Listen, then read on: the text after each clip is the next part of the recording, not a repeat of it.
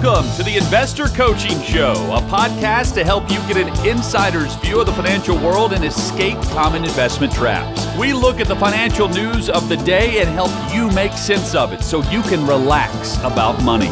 And here's your host, Paul Winkler. And welcome to the Investor Coaching Show, Paul Winkler. Talking money and investing, retirement planning topics. So when planning for that period in time when you are going to be not necessarily working for money, but money is working for you, lots of planning goes into that, but a little bit of understanding about investments and investment choices. And, if you're thinking about that point in the future, you want companies, if you're owning stocks, you want companies in your portfolio, people are working for those companies, and they're working on your behalf to deliver income and earnings and returns to you. That's kind of the idea behind it. And how do you choose those types of funds? Well, there are a lot of different strategies that people use to choose investments, and sometimes people try to vote with their conscience when they invest. And, there was something that came across an email, and I thought I would just address it. It was this particular product being talked about. It was a kind of like for lack of a better term, a biblical ETF. Something that was investing in exchange-traded fund. You got like mutual funds, and they're traded daily, and you have a daily ending value as of 4 p.m. Eastern time. And they calculate the value of all the holdings, all the stocks that are held in the portfolio, and go, okay, the share price of this particular fund is X, whatever, $40 a share. And how many units do you own? How many shares do you own of it? And that's your account value. Well, then you have ETFs that are traded throughout the day, and that value fluctuates throughout the entire day. And then what happens is, if you want to buy it at 9 o'clock in the morning and then sell it at 1 p.m. afternoon, you can do that.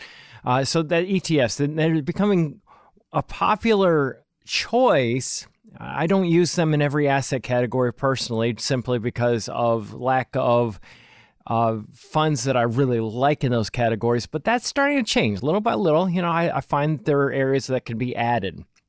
And, there are very, very strict criteria that I'm looking for. What are they doing with securities lending revenue? What are the asset holdings? What are the price to book of the funds that are being held? What are the market cap of the particular stocks that are being held?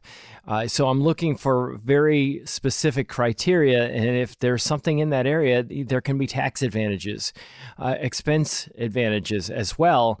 You also have to look at how much they're traded, making sure that you're not ending up with something where there are some issues possibly with the arbitrage that takes place inside of these funds. Complicated stuff. I'm not going to get into it too much, but it was in general this question about this particular fund. And the idea, hey, can I vote with my conscience? Can I buy a fund that lines up with my beliefs and my values? Now, this has been done quite a bit in a lot of different areas. We had ESG that forever people were talking about. It's not being talked about so much anymore. Environmental, social governance, ESG, and what happened is they pretty much with the returns and how poorly these things did, people stopped talking about them. But it was gimmicky. Now, it was this idea, hey, this aligns when I'm environmentally conscious and I want to own something that is focused on that, or, maybe that there's social concerns that I have and I want to own things that line up with that, or maybe governance, how the portfolio's run and who's managing the portfolio and so on and so forth. But, what happened is returns at the end of the day came in and people are looking at these things going, this is terrible. This is awful. But then there was this push to have the Department of Labor allow these in 401ks. And then the big argument was, well, the returns aren't so good. Is this really in people's best interest? Because if you work for a company, they're supposed to choose investment vehicles that are there and are being managed to your best interest. Well, what's your best interest? Well, for a lot of people, you're going to say my best interest is to make sure that I've got returns that'll carry me through retirement. That's what's in my best interest.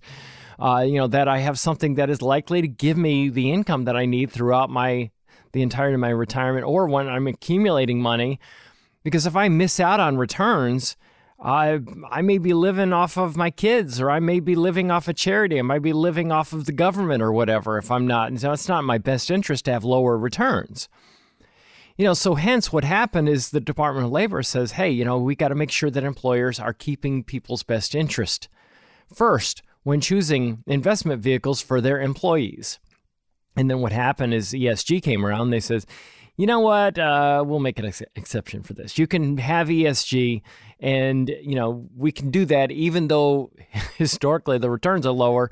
We're going to say that the best interest of the employee has been served when you have these funds in there. Because for a while it was like, no, this is not going to pass the test. But what ended up happening is then it ended up passing the test. Very controversial. And then you have this thing about biblical. Now, this has been around for quite a while, Christian-based funds and those types of things. I've known people that was their entire marketing strategy. That's all we do are religiously conscious mutual funds. And I never jumped on that bandwagon.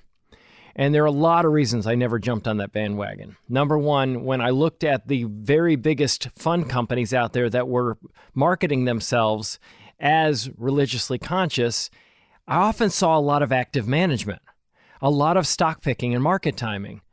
And you'd look at the turnover inside the funds, how often they turned over, and I would see 100%, 120%, higher turnover rates. And then I would say to the person that was asking me about the fund, do you think that gambling is a great idea? And they'd be like, no, it's not, that's not necessarily what I think is a good idea. And then we would talk about the turnover rate, and you're literally gambling by selling this set of stocks and buying this set of companies. And there are two ways of looking at it. You could look at it as gambling in that way, because what we know is through the research that when people are trying to pick stocks, what happens is they end up hurting returns. There was one study of pension plans that when they engaged in market timing, 100% of the time they reduced returns when they engaged in it. And it's because what you're believing is that the stock is mispriced. I'm selling this company because I think it's too high, and I'm going to buy this company because I think it's lower than what it should be, and I'm going to make money by selling the thing that's too high and then buying the thing that's too low, and then when that goes up, I'll sell that because it's gotten up to fair value, and that's how we make money. And when you look at it that way, you're making the assumption that mispricing is there and that you're smarter than everybody else. Now, that can, if you think about it, that can actually go against biblical principles too, is, don't think more highly of yourself than you ought to. If you believe you see a mispricing that nobody else in the world does, it's kind of egotistical if you think about it. So that's that. And then you look at the turnover and buying and selling. And the other way of looking at that is this. If you're buying and selling companies, are companies all of a sudden very religiously conscious one minute and then they're not the next? I mean, is it like people move in and out of being good? That's a good company, bad company. Oh, now they become a bad company. We got to get rid of them. And they're going to buy the new good company. But then that company becomes bad at some point, and then you get rid of that. Well, who owned it when it became a bad company? If that is indeed the case, you did, because it was in your fund. So that's another way of looking at this turnover. It doesn't make any sense. Now, if you look at the one that was being, I'm not going to even mention the ticker, the name of the fund, but I'll just mention some statistics and make the point that I was making. It had 61% turnover in the past year, number one. If you look at the companies, 25% of them were tech companies. And you could say, hey, those tech companies, could they be helping pass information along that might be objectionable? Could they be used as a conduit to pass along objectionable information? Well, yeah, they're tech companies. Technology is used all the time for nefarious purposes, right? If we look at what the management style of the fund is, what are they trying to do in the fund? And I actually read the Morningstar analysis of the fund in question. And they said, number one, fees are a big weakness. They're able to charge a lot of money, way more for this particular fund than other ETFs. So number one, you're paying a lot more. Well, because they're screening for those religiously conscious stocks, right? So we ought to be able to charge more, would be their argument, right? But that's a high hurdle to clear. And what happens is when you have a lot of buying and selling, you have a lot of additional trading expenses that are actually being kicked up. But that's not even part of the management fee.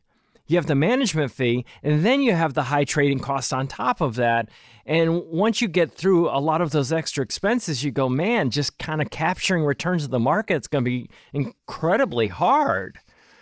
Then the other thing that they did here is they said that the portfolio strategy showed that it had, quote unquote, maintained a substantial overweight position in momentum exposure and quality exposure compared to category peers.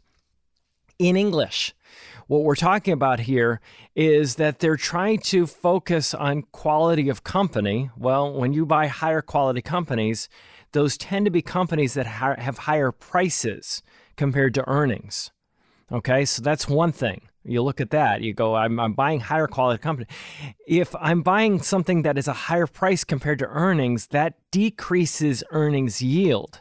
So another return issue, right? The other thing is momentum. The idea of momentum is an object in motion tends to stay in motion. So if a stock is going up in value, in fact, I'll just read the way they put it in here.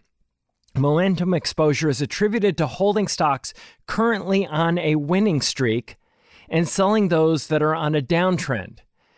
What is the golden rule of investing? Buy low, sell high. What are you doing? You're buying something that's on an upward trend. Now, that is a good way to break a rule of investing, number one, doing that. But the other thing is this. Momentum can be a valuable strategy when you are looking at it as a way of reducing cost of the portfolio. Because if I'm looking at different stocks and I'm going, I've got these things that are an upward, there's an upward momentum. There has been research that shows that you can reduce the trading costs when you buy in that particular manner and you sell in that particular manner. But using it to increase the return of the portfolio has not been shown something that is actually valuable because of the cost of employing the strategy. So what happens, you have trading costs when you're buying, and if you try to look at it as a way of increasing the return, it doesn't work. But as a way of reducing costs, yeah, it does work to reduce costs. It has to do with the way you're holding a portfolio, because you hold it and then you don't wait for it to go to a downward trend before you sell it. You're just buying it on that upward trend, and that reduces the trading costs on the front end. But once you hold it, you're not selling it on the back end, if that makes any sense. But the research on it is interesting, and that is the only time I've ever gone, yeah, okay, I can see using it. In that particular instance, if you're using it, just try to reduce expenses. But for a return as a return tool, which is basically what they're saying here, we're using it as a way to increase returns. It is not shown as being a good way of managing money. So you got a really high expense ratio. You got a lot of technology stocks in the portfolio, 25% of the portfolio in technology stocks, high buy and sell, small number of holdings. I mean, you only have like 100 holdings in the portfolio. And you look at that and go, wow, what rule of investing is that breaking? Diversification. So you end up in that situation where you hold a portfolio and maybe it aligns with what you think you want to have as a person, what you believe that you should be doing. But then what ends up happening is likely because of expenses, because of turnover, and because you're buying companies who have high prices compared to earnings, lower earnings yield, you end up with a lot of negatives in all of this. So I've never been a big fan of this. He's saying, I'm just going to buy companies that I believe are, good companies. And I just say, well, you know what? All have sinned and fall short.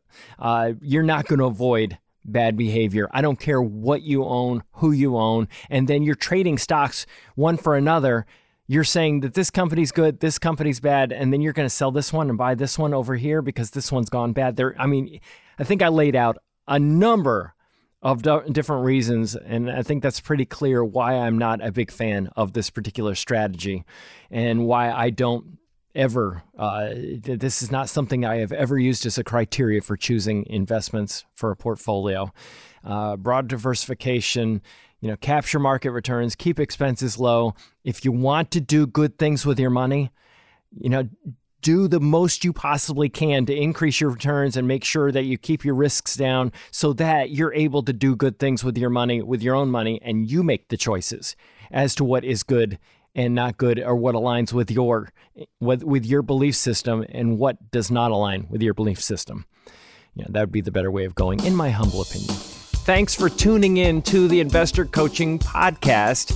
Now, you may be one of these people that's been listening and realizing, wow, investing, there's a lot more to it than meets the eye, and financial planning, tax laws constantly changing, and recognizing that maybe you might need some help in this area, but you don't want just anybody to help you out. So we have 10 offices in the Middle Tennessee area, and everything we do is fee only. We align our interests with your interests. So you can get an initial 15-minute phone call with any one of our offices just by going to paulwinkler.com/call. That's it. Every one of the offices is run by somebody with 20 plus years experience. They're all degreed planners. They all have academic backgrounds in investing, and you can get the help that you need. So if you want to set up a complimentary phone consultation, just go to paulwinkler.com/call. And we look forward to seeing you soon. All right, I'm back here. So when you're planning for retirement, a strategy that is often used is thinking, hey, you know what? We don't need to live in necessarily as big of a house as we raise the kids in. Let's say if that's the case. Maybe we'll downsize in retirement and then move to a smaller house and then go off into the sunset with less, as far as responsibilities, less to upkeep. Maybe the house we sell, it'll be a really high price house, and then we can buy a much smaller house. And, that'd be kind of nice, right? And then you have a bunch of extra money, that equity or the amount of money or the value that the first house was greater than the second house that we can use as an investment to help us retire. Well, there was an article in the Wall Street Journal this week, and it was talking about how downsizing your home for retirement isn't the money move that it used to be. And it was saying that downsizing from a big house to a smaller dwelling is a rite of passage for retirees hoping to simplify their lives and shore up their nest eggs. But it might no longer result in savings in today's housing market. And they were saying what's in essence happening right here is this.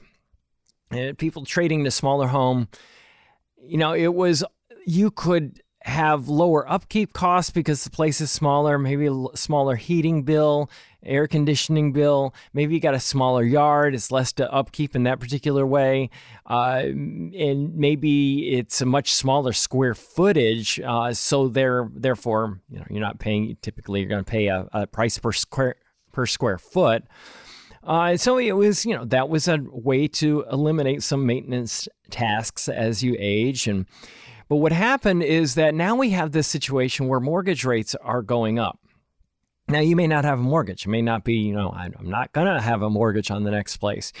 But that affects the amount of inventory out there is really what they're saying here, which, true. If you look at it, when you have higher mortgage rates, what people do when they buy houses is they will typically look at what their mortgage payment is going to be compared to their income. And, sometimes you'll hear rules of thumb like don't have your mortgage payment be any more than like 30% of your income. Sometimes, 20% is thrown around, so the lower it is, the more manageable it is because you just never know when Murphy's going to show up at the doorstep and something's going to go wrong, and you really wish you didn't have a mortgage payment that was that high of a percentage of your income. So you look at that and you go, well, I've got to be able to qualify for the mortgage too. Now, because when you go to the bank, they're going to go, hey, what's your income? What's your income history? And they're going to be looking at what you're going to qualify for, and then you can come back and, especially if you're going and getting pre-qualified, They say, here's how much you can go qualify for. Go forth and look for a new home. And you'll look based on what you can qualify for. Well, as interest rates go up, what happens, that payment obviously goes up. Because the way your payment is calculated, let's say if it's a 30-year mortgage, they're going to take the value of the mortgage, how much money you're borrowing, times the interest rate. So let's say that amount you're borrowing is $200,000 and the interest rate is 7%. So that's $14,000 of interest. Well, that will be what you're paying in that year roughly. And then you'll have a little bit more that you're paying than that because it will be calculated. The amortization will be done such that as you pay a little bit more. So let's say you pay that $14,000 in interest and then you put another, $4,000, let's say, in $4,000 in paying down the principal. Well, the next year, your mortgage amount won't be $200,000. It'll be $196,000, let's say. And then the interest will be calculated at $196,000. And then you'll have a little bit more going toward the principal. And as time goes on, more and more and more goes to the principal. And then what happens is at some point in the future, the principal amount is zero and your mortgage is done. So what happens, as you'll hear people say, is when you have a really long mortgage, a lot of interest is paid and not that much principal. And that's why sometimes people try to shorten the mortgage to 15 years.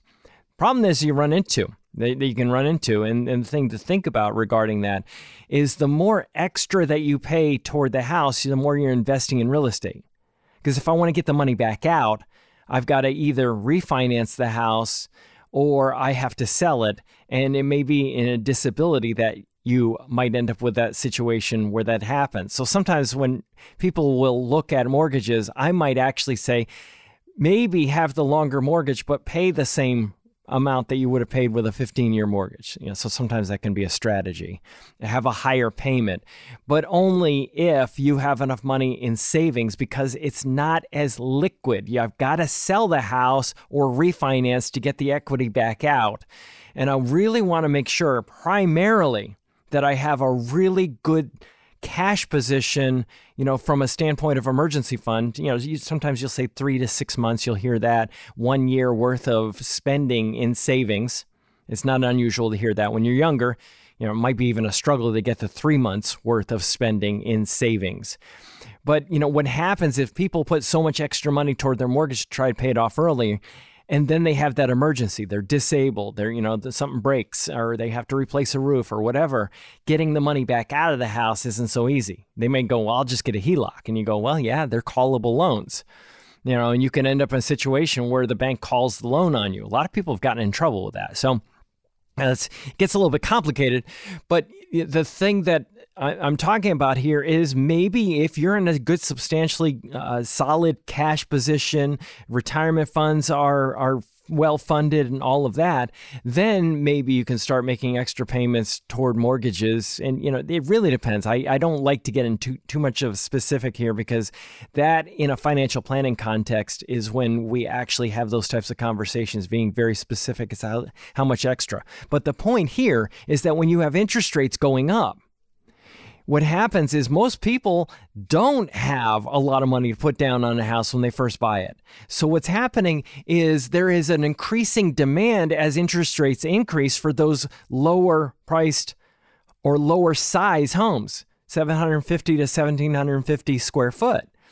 So what's happening, since there's only a limited supply and there's more demand for those as interest rates go up because of how high their mortgage payment is going to be, naturally, what happens is prices go up, supply limited, demand getting greater, and prices go up. So what happens, you have this high price house here that you're selling, and you have the lower price houses going up in value, and the differential between them is reducing or it's shrinking. You don't get as big of a bang for the buck when you sell the high price home because there isn't as much demand for those things. But you're buying something where there's greater demand. And what happens is that leads to less in an equity benefit of selling the high price home and actually downsizing. And it's, until those inventories catch up with the demand for these properties, that is what they're saying here is likely to be the case, continuing going forward. So hence, what do you do? This is it. It may be delaying retirement. Some people may be doing that. Some people may be just going, hey, you know what? I'm young enough. I probably should just make sure I save more just because I never know if when I retire, that same thing will start to happen. Just recognizing that there could be these little things that creep up that are unexpected that cause one of your retirement plans, like selling a big house and buying a smaller one, to make up the difference in your loss or your lack of retirement savings may not be a strategy that works out in every instance. And this is a good example of a period in history where that strategy is not as beneficial as it used to be. Hey, this is Paul Winkler. Hope you enjoyed today's edition of the Investor Coaching Show. You want to learn more about what we do, go to our website, paulwinkler.com. You can watch some of the videos there, and if you're not already a client, you can set up a free initial consultation. Until next time, I'm Paul Winkler, reminding you that I believe that more educated investors are more confident investors, and confident investors are more successful investors. Have a great one. Advisory services offered through Paul Winkler, Inc., an SEC-registered investment advisor. The opinions voiced and information provided in this material are for general informational purposes only and not intended to provide specific advice or recommendations for any individual. To determine what investments are appropriate for you, please consult with a financial advisor. Paul Winkler, Inc. does not provide tax or legal advice. Please consult your tax or legal advisor regarding your particular situation.